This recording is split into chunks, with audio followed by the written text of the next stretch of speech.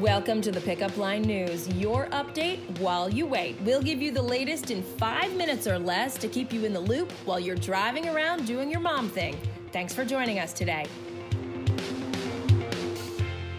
I'm Heather McBride, and here's your update while you wait for Wednesday, October 14th, 2020. Okay, so they call it Prime Day, but it's really 48 hours, or 47 hours and 59 minutes to be exact, which means we aren't stopping. We're just adding more and more deals to our Prime Day shopping guide. Check it out, save a few bucks, have some fun. Maybe take a chance on something you've had your eye on. All right, let's get to your rundown. The second televised debate between President Trump and challenger Joe Biden canceled. So now both candidates are getting ready to hold town hall meetings at the same time tomorrow night. The Commission on Presidential Debates proposed a virtual format.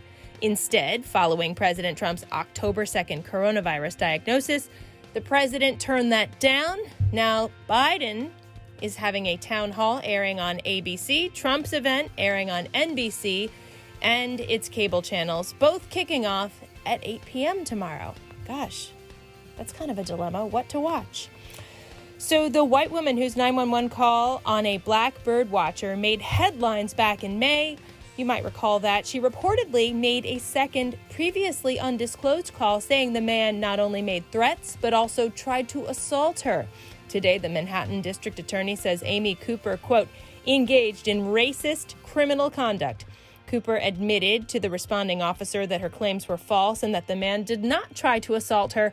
She's charged with a third-degree misdemeanor for making a false report. Let's get to your lowdown. Kelly Clarkson did not break away as host of tonight's 2020 Billboard Music Awards. For the second time, she'll be hosting and performing this year with an opening rendition of Whitney Houston's Higher Love.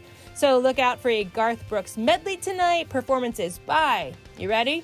Alicia Keys, Demi Lovato, Post Malone, John Legend, Sia, and more.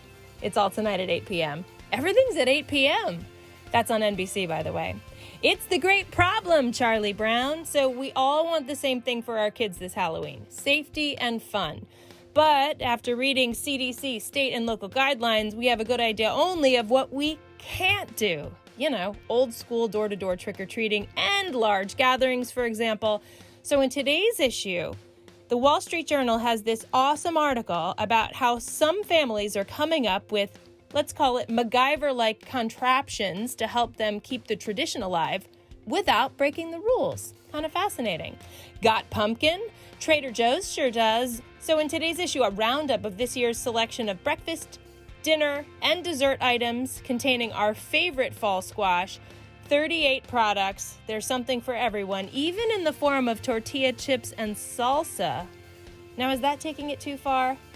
We're going to let you guys be the guinea pigs on that one.